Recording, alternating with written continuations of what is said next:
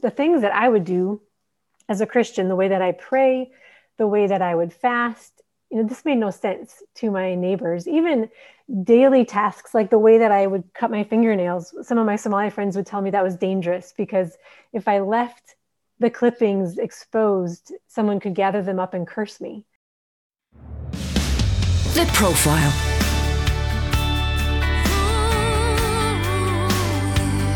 You're listening to Premier Christian Radio. Where faith comes to life.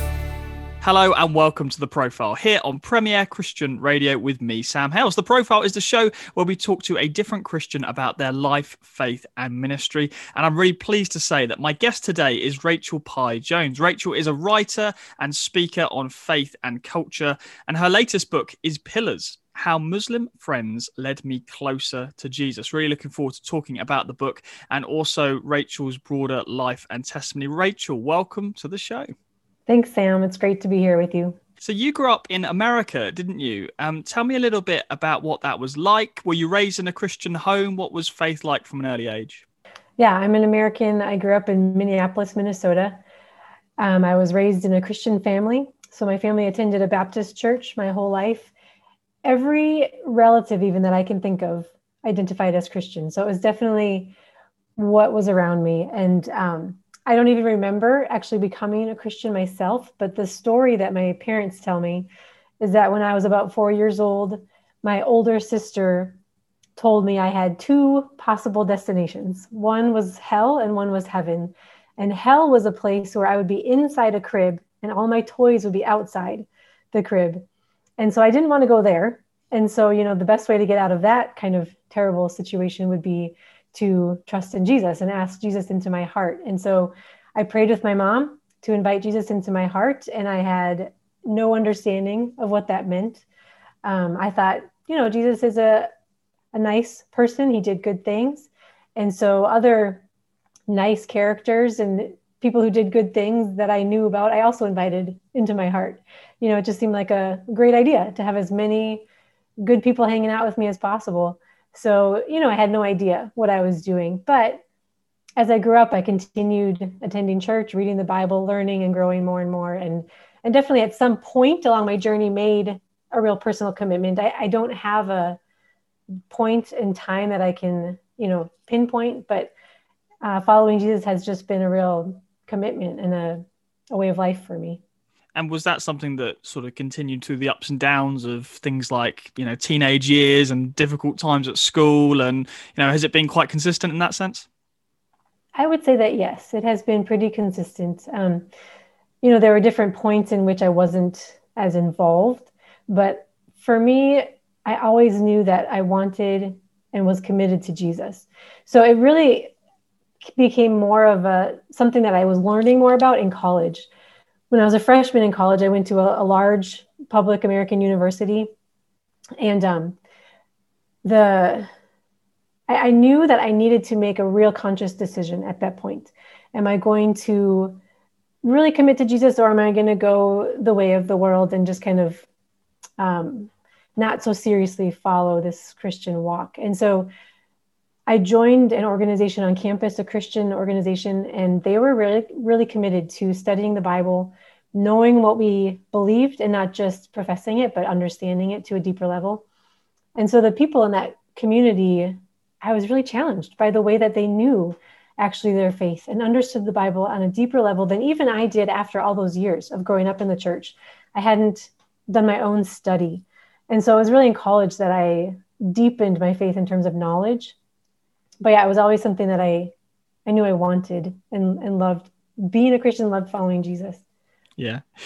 So as I said at the beginning, you're now living in Djibouti in the Horn of Africa. So was that understanding of there's a whole world out there beyond America? Was that something that was sort of in your mind growing up from an early age, or did that come later, that interest in what was happening in other places and other parts of the world? I was always interested in what was happening around the world. My church had missionaries that would come and speak. And so that was something I was exposed to at a young age. I read books about people who lived internationally. I thought that was really interesting. I think partly because my upbringing was so homogenous in terms of both religion, but also race and economic status. It was pretty similar. Everyone was like each other. And I wanted more than that. I was curious about other places, other people, other cultures. And so that definitely was part of my desire from a young age. And then when my husband and I got married, we moved into this apartment complex, high rise, that was downtown Minneapolis. It was close to the University of Minnesota campus. And that complex was mostly filled at that time with Somali refugees. And so right away, most of my neighbors were from the Horn of Africa. The languages I heard in the hallway, in the elevator, the food that I smelled in the hallways was from the Horn of Africa. And I was really intrigued by that. And they were mostly Muslim.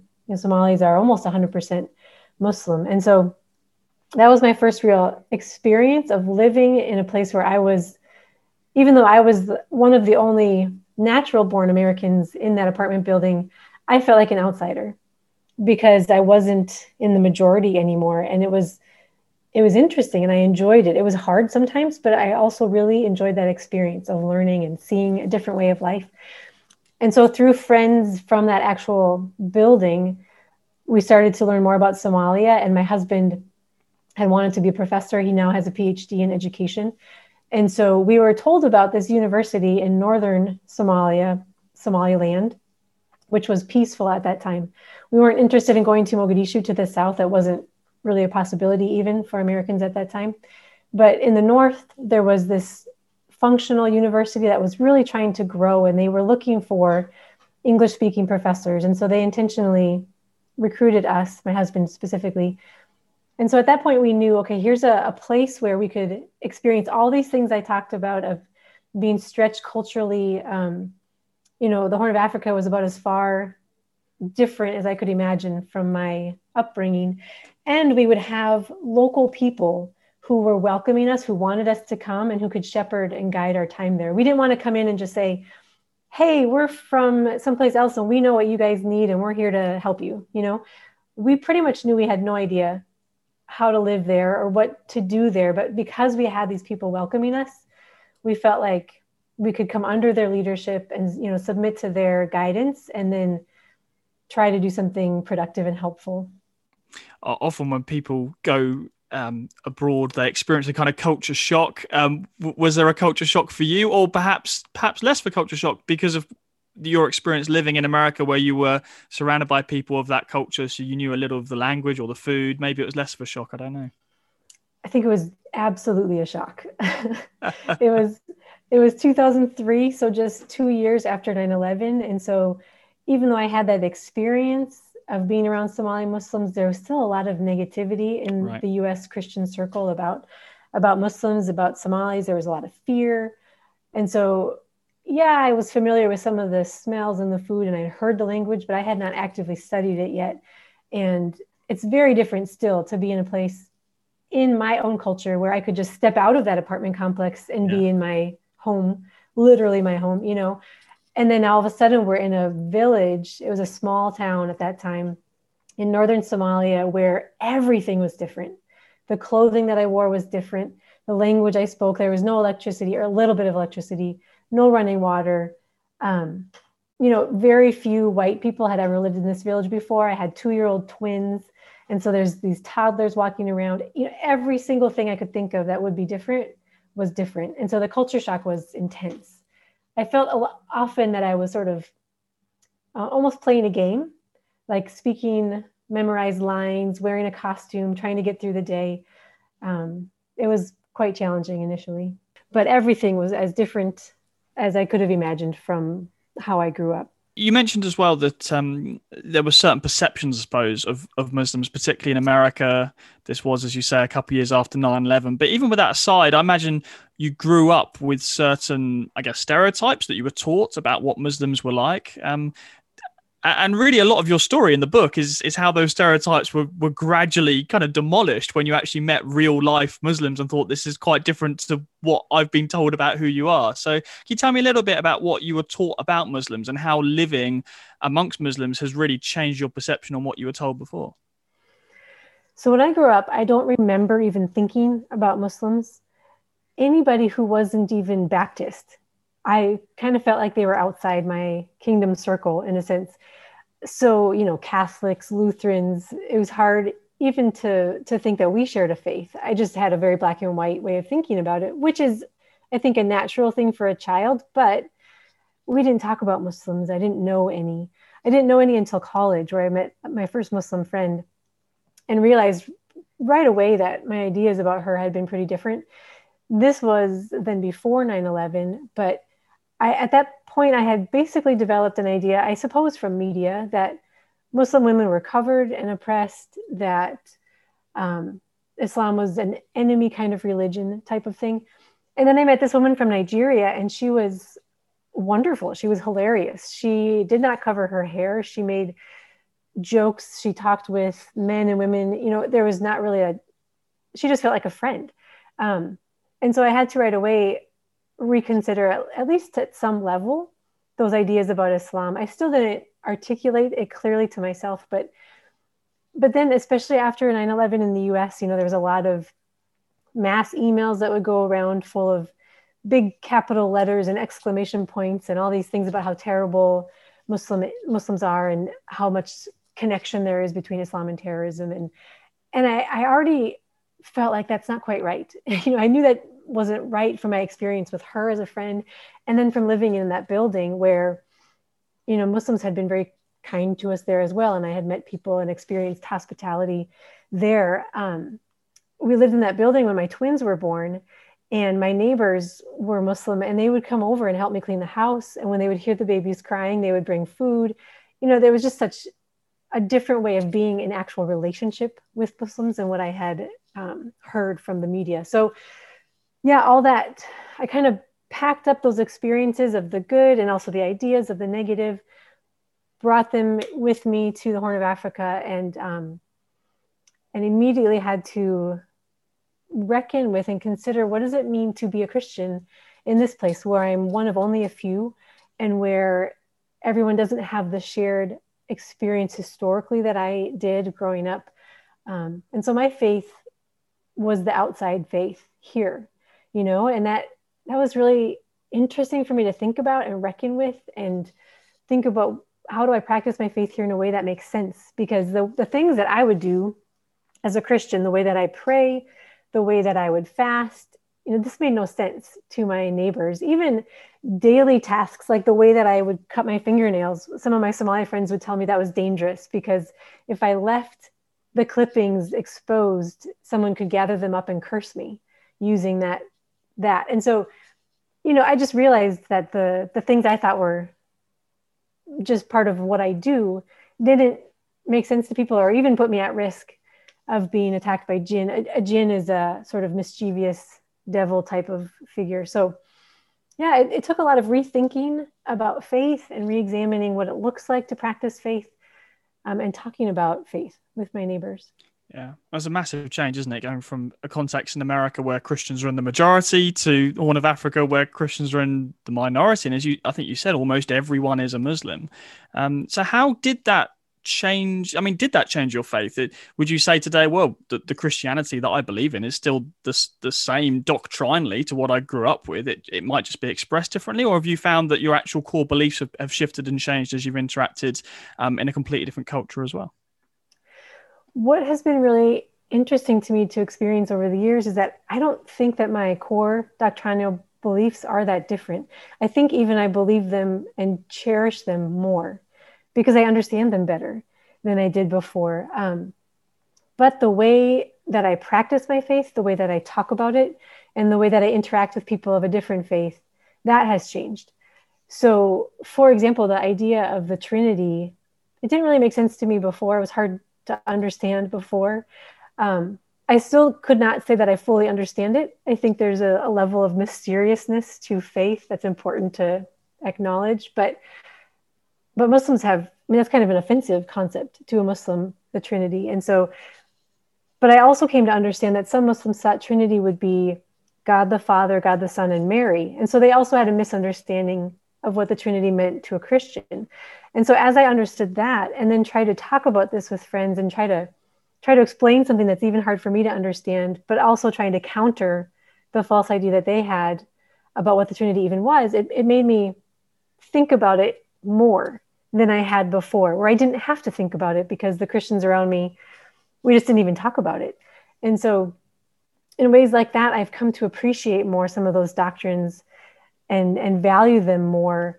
Things like grace and forgiveness that I just am so thankful for.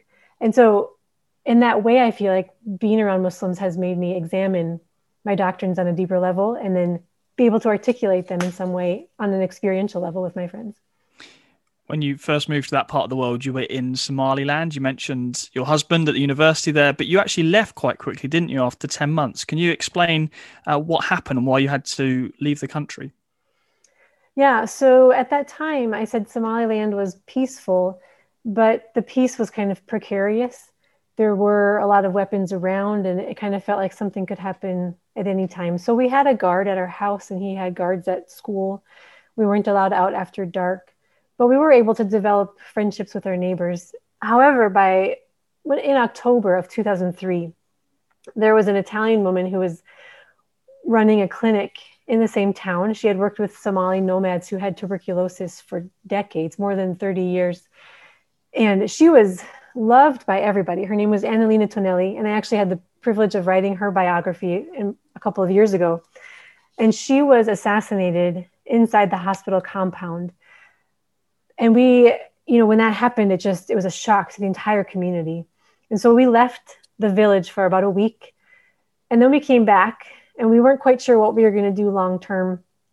But then another couple, a British couple, were murdered, and they were professors at a different school, a boarding school nearby. And when that happened, our organization said, and actually every foreigner in the country said, we're out. It's unsafe right now. It's unclear why these people were attacked. And so, we were slow moving with children. Not very many foreigners had kids at the time. We were high profile as a family with kids and as Americans. And so we left. Our boss called us and said, you have to be on the airplane in 2 hours. And it was a 2-hour drive to the airport. So we just threw whatever we could grab into a bag and took off. And so that was in October. We spent a few months in Kenya. And then another Somali friend said, hey, we also need professors in Djibouti. Would you like to come up here and try that? And so Djibouti is bordered by Somaliland. It's right across the border. And so we came here in 2004, where my husband again taught at the university for about 10 years. And we've been here ever since. Wow. So now, with the benefit of some time, do you have a bit more understanding of what led to those terrible killings and those attacks? And it sounds like Westerners were being targeted, perhaps even?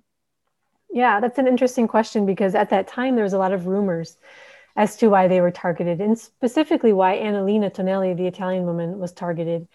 At first, it felt like it was, and everybody was saying it was just an attack against her specifically because of her work with tuberculosis patients, which also eventually included HIV patients. People felt like she was bringing HIV and tuberculosis to the village. And so even though everybody loved her, there was still this kind of anger that she was bringing these sick people there. And she had just won a significant award with the UNHCR. So she had an influx of money, which she needed to pay salaries for all the staff that she had. So there was all these things of maybe someone killed her for that money. Maybe someone killed her because they were upset about those diseases.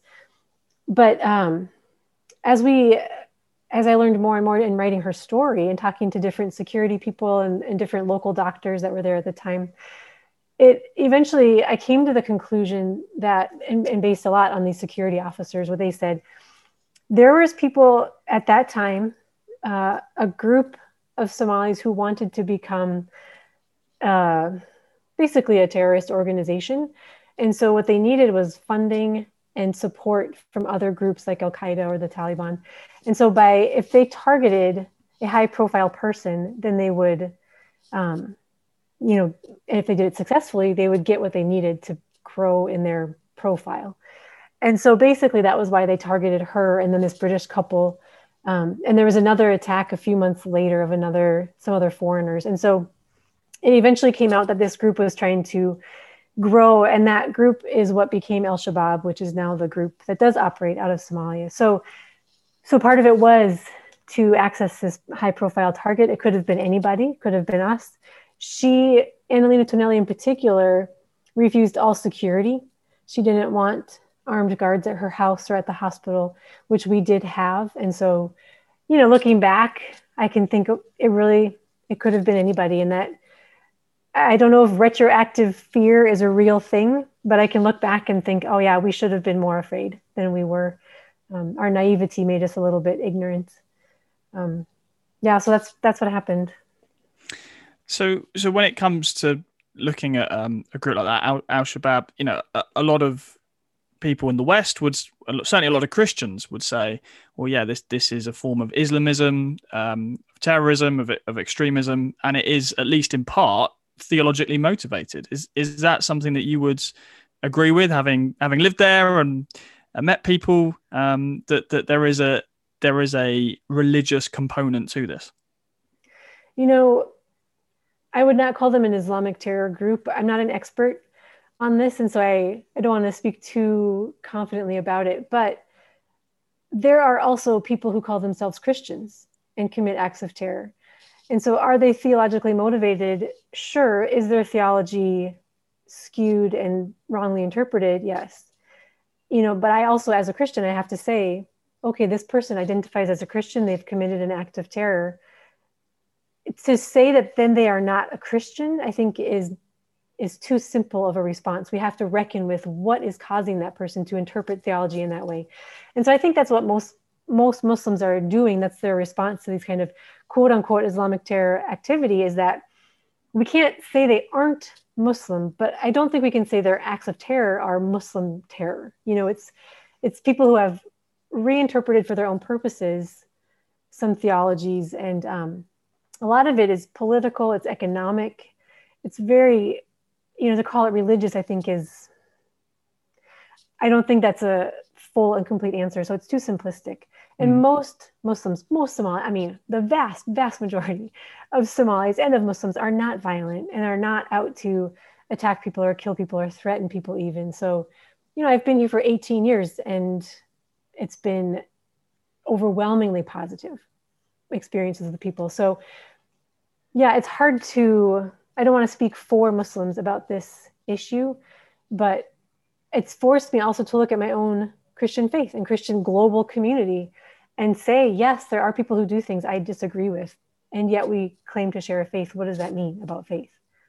The book is subtitled "How Muslim Friends Led Me Closer to Jesus." I'd love to hear a bit more about that, how interacting with Muslims has actually grown your own faith. Because I think, again, the perception a lot of the time is quite a wrong perception, but there is one of, oh, well, don't hang around too much with the atheists because they might convince you with their arguments, or don't hang around with the Muslims too much, they might convert you. And there is quite a lot of fear around, isn't there? But that's not been your experience. Your experience has been being friends with Muslims has grown your own faith. So tell me a little bit about how that's worked.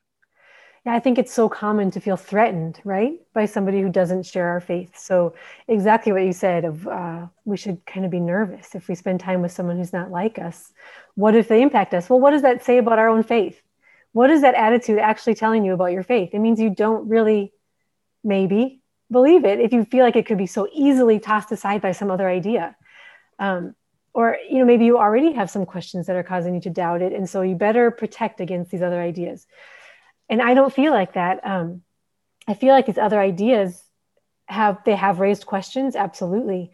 But instead of feeling threatened by that, I feel like, okay, I have a question about what you just said about Jesus or about the Bible. So I'm going to go back and try to think about it. And I'm going to figure out what I do think about it. Not because my parents told me to believe that, not because my sister told me about being stuck in a crib for my whole life, but because I want to know why I believe this. And so being around people who ask me good questions and hard questions, or sometimes easy questions, has necessitated a deeper look at my own scriptures and history, and it's been, I have learned so much. So a good example of that is the story of Hagar, who I knew Hagar was in Genesis 16, 17, the story of Abraham and Hagar and Ishmael, but I read it many times, but then I learned that Hagar actually plays a significant role in the Hajj pilgrimage that Muslims go on in Mecca.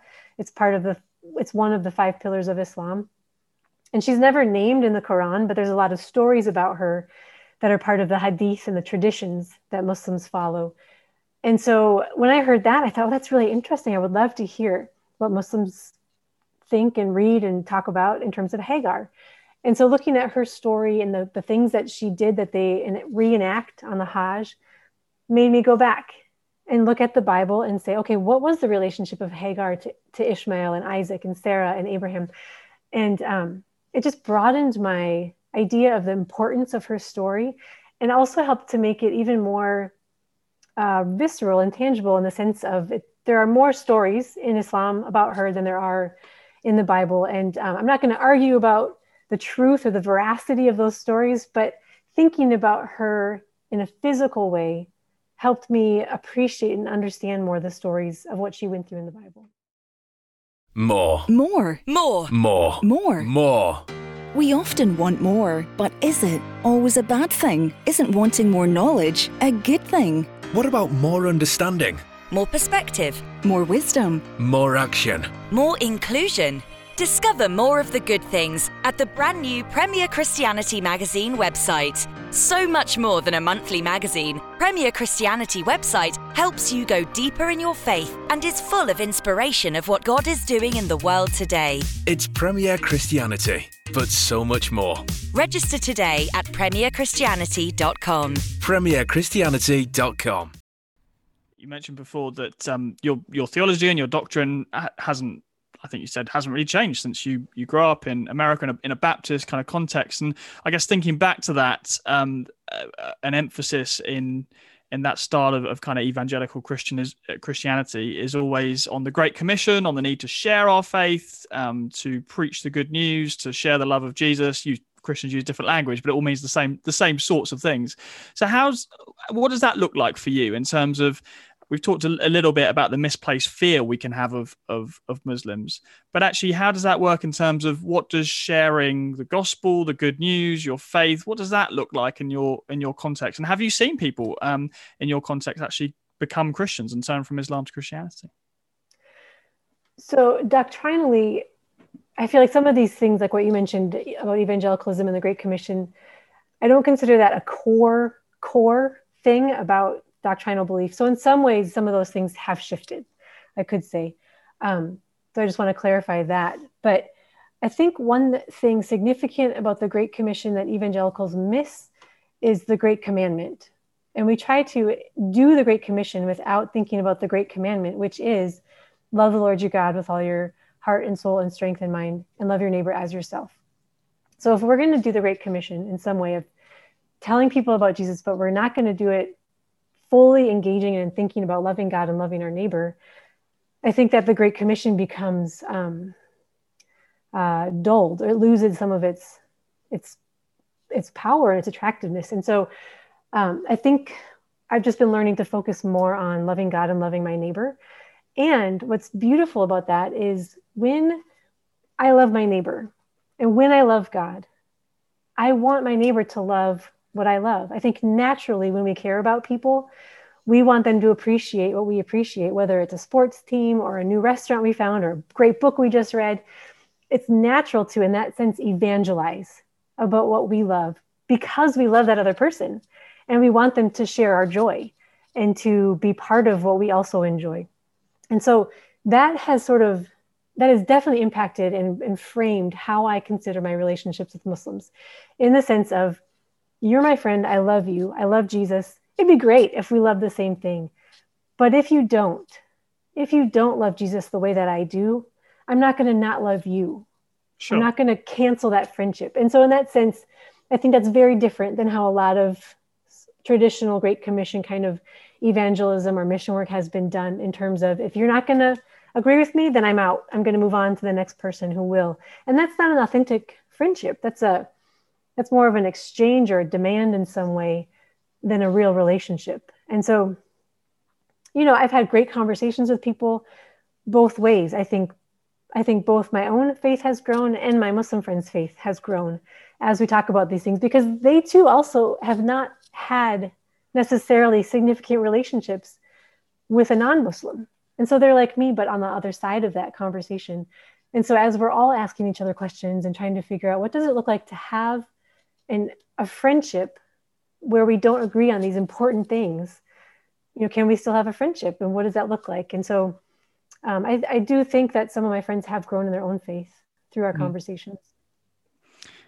I'm surprised to hear there's been that attitude of, if people don't kind of convert, then the friendship's over, or we're not going to love each other. Because I think you're right. Hopefully most Christians would say, yeah, the great commandment, love God and love neighbor, is absolutely vital. But would still say the Great Commission is part of that as well. And to love someone is also to share the truth with them.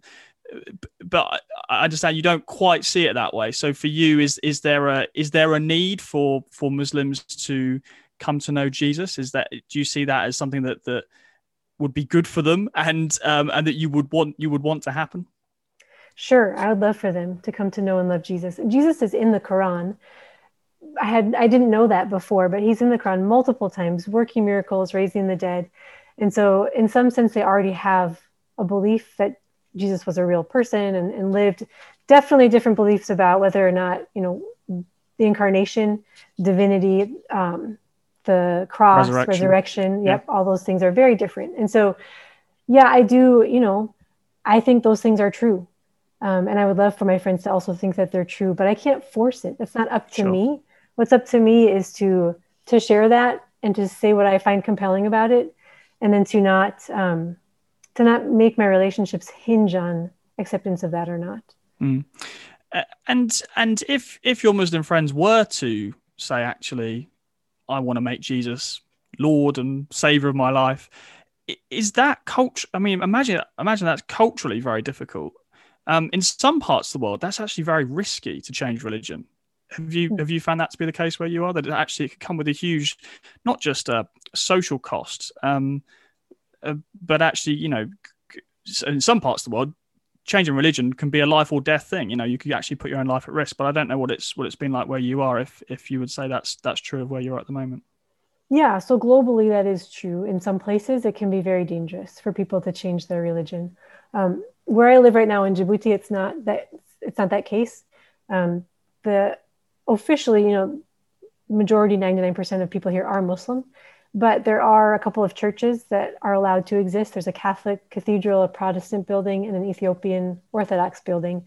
And so actually from one point on the Corniche near the port, I can see the top of each of those three buildings and one of the major mosques. They're all visible right in a row. And so in a sense, there's people are free to worship as they like. However, there is still a lot of social pressure to conform, to stay within your family and your culture and your religion. And so, if someone did want to officially change their religion, they could face a lot of pushback. Jesus was not a Christian. Jesus was a Jew, and Paul was a Jew, and Mary, they were Jews. And so Jesus never said, become a Christian. In fact, the first time that the disciples were referred to as Christians, it was an insult in Acts. But Jesus said to follow me. And so to me, the label of what someone would choose to call themselves is not ultimately important. And so there's opportunity here for people to explore all different kinds of faith. There is social pressure in certain ways. And I think how someone decides to talk about their faith matters. You could be very dogmatic and cause offense, and or you can be gentle and loving too. What's the best thing about living in Djibouti, and what's the thing you found the hardest? Oh boy. One of the best things has been, there's a lot, but one of the most profound things for me that I think has been life-changing is to spend so much of my adult life, essentially all of my adult life, in a place where I am the stranger. I'm the one in need of being welcomed. So in the US right now, anyway, I'm not sure about in the UK, but in the US, there's a lot of talk right now about welcoming the stranger, loving the outsider, and which is important. We need to do that. We are called to do that in Scripture.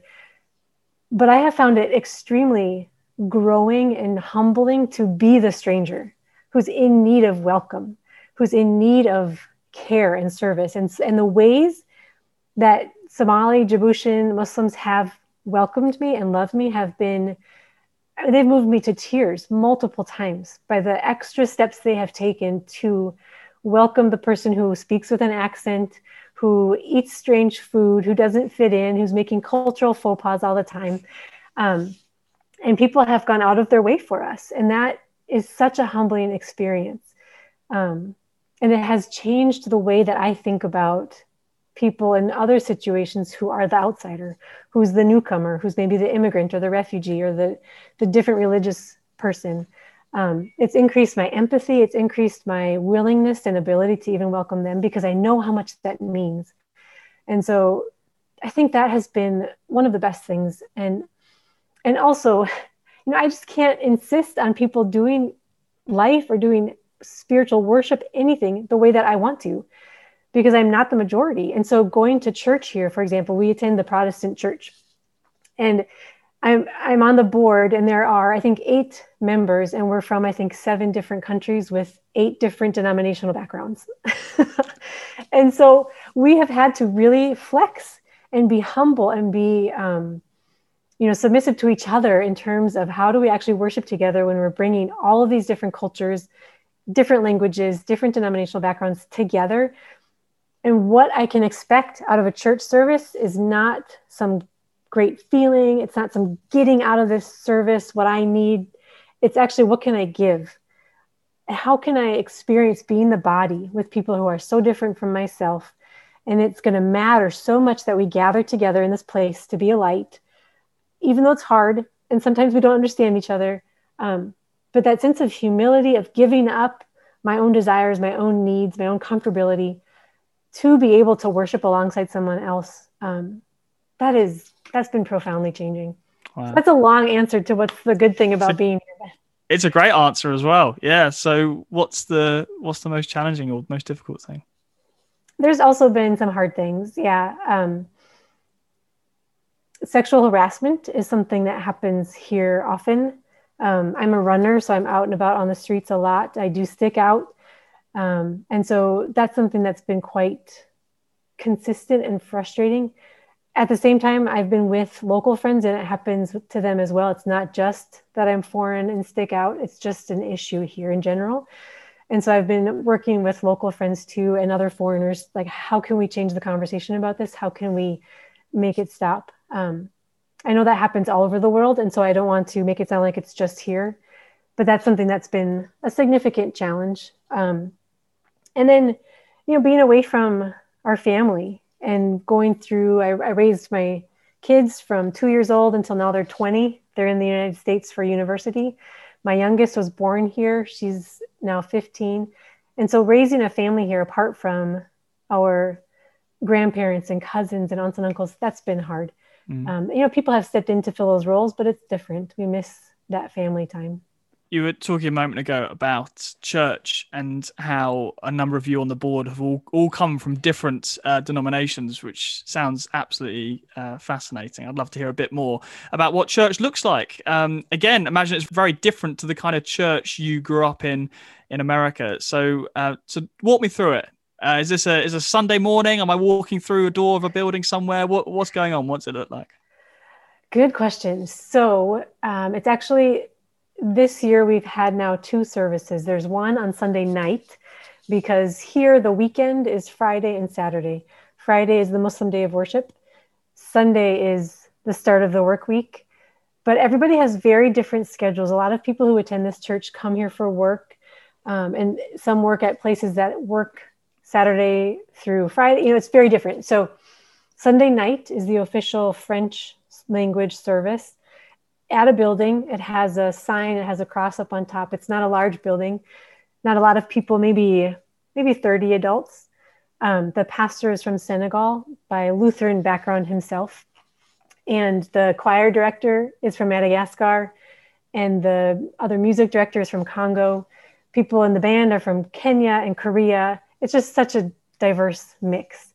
And so now this year we started an English language service, which meets on Friday morning because there was a lot of foreigners coming who didn't speak French and had no place else to worship in a building anyway. And so the English language service is Friday morning. And then there's one sort of governing body over both of those. And the English language service is maybe 20 adults. And so that's about the whole community. And couple times a year we gather all together. because there's such a diversity of denominational background, things like some of the sacraments are handled in different ways. We do take communion together, but baptisms some people do sprinkling of babies, some people take someone to the ocean and they'll do a more immersion baptism there. And we just sort of bless it all. It's all under the covenant of grace in the kingdom of God. The French service in particular is more liturgical than what I've grown up with. And so that's been a learning process. The songs are all in French. It's been really fun to see what different people bring. And it also can be really hard, to be honest. You have to definitely, like I said, set aside expectations and desire in order to worship how someone else would prefer, It's so interesting because it's so different. Because again, here in the UK, there's very much, I don't want to speak in too much broad brushstrokes, but there can be a perception of, well, if I don't like the worship at this church or I don't like the sermon, there's one 10 minutes down the road and I'll just drive over there. And it sounds like you don't have that kind of luxury. Yeah, exactly. That's so true. This is the church. If you want to go to a Protestant church, this is where you go. Yeah. And so, you just can't be so set on particular ways. And it's not perfect. And we're always growing. But another significant thing is we very much take it seriously that we are welcomed here by a Muslim country and by a government that doesn't have to let us exist. And so we're very respectful of the rules and the laws that they ask of us as a community. And so, we don't want to ruin that for future people either. Taking that history seriously is important. It's so different. And I appreciate it for different reasons than I appreciate my American church community. We're reaching an interesting tipping point here in the UK where in past years, the majority would be Christian. Whereas now, of course, that's not the case. And we've now got a situation where there's a much larger percentage of people who would identify as having no religion or another religion. And so while it's not quite right to speak of Christians as a minority as such, if you look at the trends, it's heading in that kind of a direction, actually, where the number of people in this country who identify as Christian is on the downward trend. And of course, I know in America, there's very, very similar trends as well. And so my question to you is, what do Christians here in the UK, what can we learn from your experience? Because as you say, you've lived your whole adult life in a situation where you're not the majority religion. And so I'd be fascinated to hear from you if you think there are lessons or things you've learned that actually UK Christians would find helpful, given we do live in a society where actually we're not the majority. And actually there are other worldviews that we have to probably get a little bit better at learning to live alongside. Yeah, absolutely. I think about that often.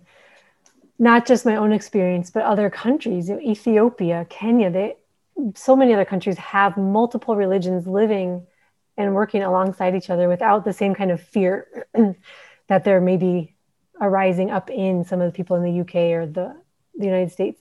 I think one thing is that we need to learn about the other religion from the people in that religion. So a lot of American Christians will learn about Islam, but they'll learn about it from a Christian or someone who has a very negative idea of it. But I would really encourage people to learn from Muslims themselves or Buddhists or whoever it is of that religion. And then I think increasing knowledge just decreases fear. It helps us know how to engage in some way. And then we need to be humble. We need to be loving. We need to recognize that, look, this neighbor is also trying to get through the day. They're trying to raise a good family. They're trying to find work. And can we partner in some way to help each other? Instead of setting it up as some kind of me versus you, can we partner as humans trying to live a life that's satisfying and meaningful? I recently read a book by Miroslav Volf called Exclusion and Embrace. And he talks about this idea of the embrace being open arms. And so in terms of relating with someone who's different from ourselves, we open our arms, we wait, then we close our arms, and then we release our arms. So in a sense, we're opening our arms to this person of a different culture, a different religion. We wait for them to respond to our welcome of saying, hey, will you come in? Will you talk to me about this thing or just partner with me in life? We wait so that they have the freedom to approach us. And then we embrace and we say kind of to each other, I recognize that you are human. I recognize that you are worshiping God the way that you believe is right and true. And so am I. And so we have this, just a neutral, positive exchange. And then we release, we let them go. We don't force any kind of change. We don't require that ourselves change. So in that sense, there's this humble opening of, would you like to, experience life with me? Would you like to worship alongside me or pray with me? But you don't have to. And then, letting them go back into how they are. Does that make sense? Like in that sense of a warm welcome and embrace into my holy experience, my regular daily life. Those two things can be combined, and sharing that together, and then releasing the other person to continue on their own journey. I think that if we can just recognize that that's what people want and value, I think we can live alongside each other in peace and not feel threatened. It's not a threat to me to have someone think differently than me. That's okay. I don't agree with you. I think this, but I'm not scared of you because we're different. So do you think then, looking ahead for your future, you are in Djibouti for the long haul? Or do you think actually, I wouldn't mind getting back to America? What do you think the future holds? That's an interesting question, because right now, so when we came to Africa, people often said to us, aren't you scared to live there? And now I look the other direction across the ocean and I think, oh, things have changed a lot. And maybe I'm afraid or scared to go that direction. I don't know exactly what the future holds. My daughter, my youngest, would really like to graduate high school from here. And then we'll sort of see after that. But yeah, I don't know. I've lately been thinking maybe we should just stay. Djibouti's a great place right now. So there you go. Well, if you are feeling a little bit like things are a bit scary in America or the UK, then you can recommend it. Djibouti's the place to go. Yeah, people might not quite believe me, but it's been good for us. That's great to hear. Well, Rachel, thank you so much for talking. It's been a real pleasure. I've really enjoyed it. Thanks, Sam. Thanks for great questions. I'm Sam Howes, and you have been listening to the Profile Podcast. Really hope you enjoyed that interview. There's loads more where that one came from. Over 200 interviews with different Christians from all walks of life available now on the Profile Podcast, and new ones coming each and every week.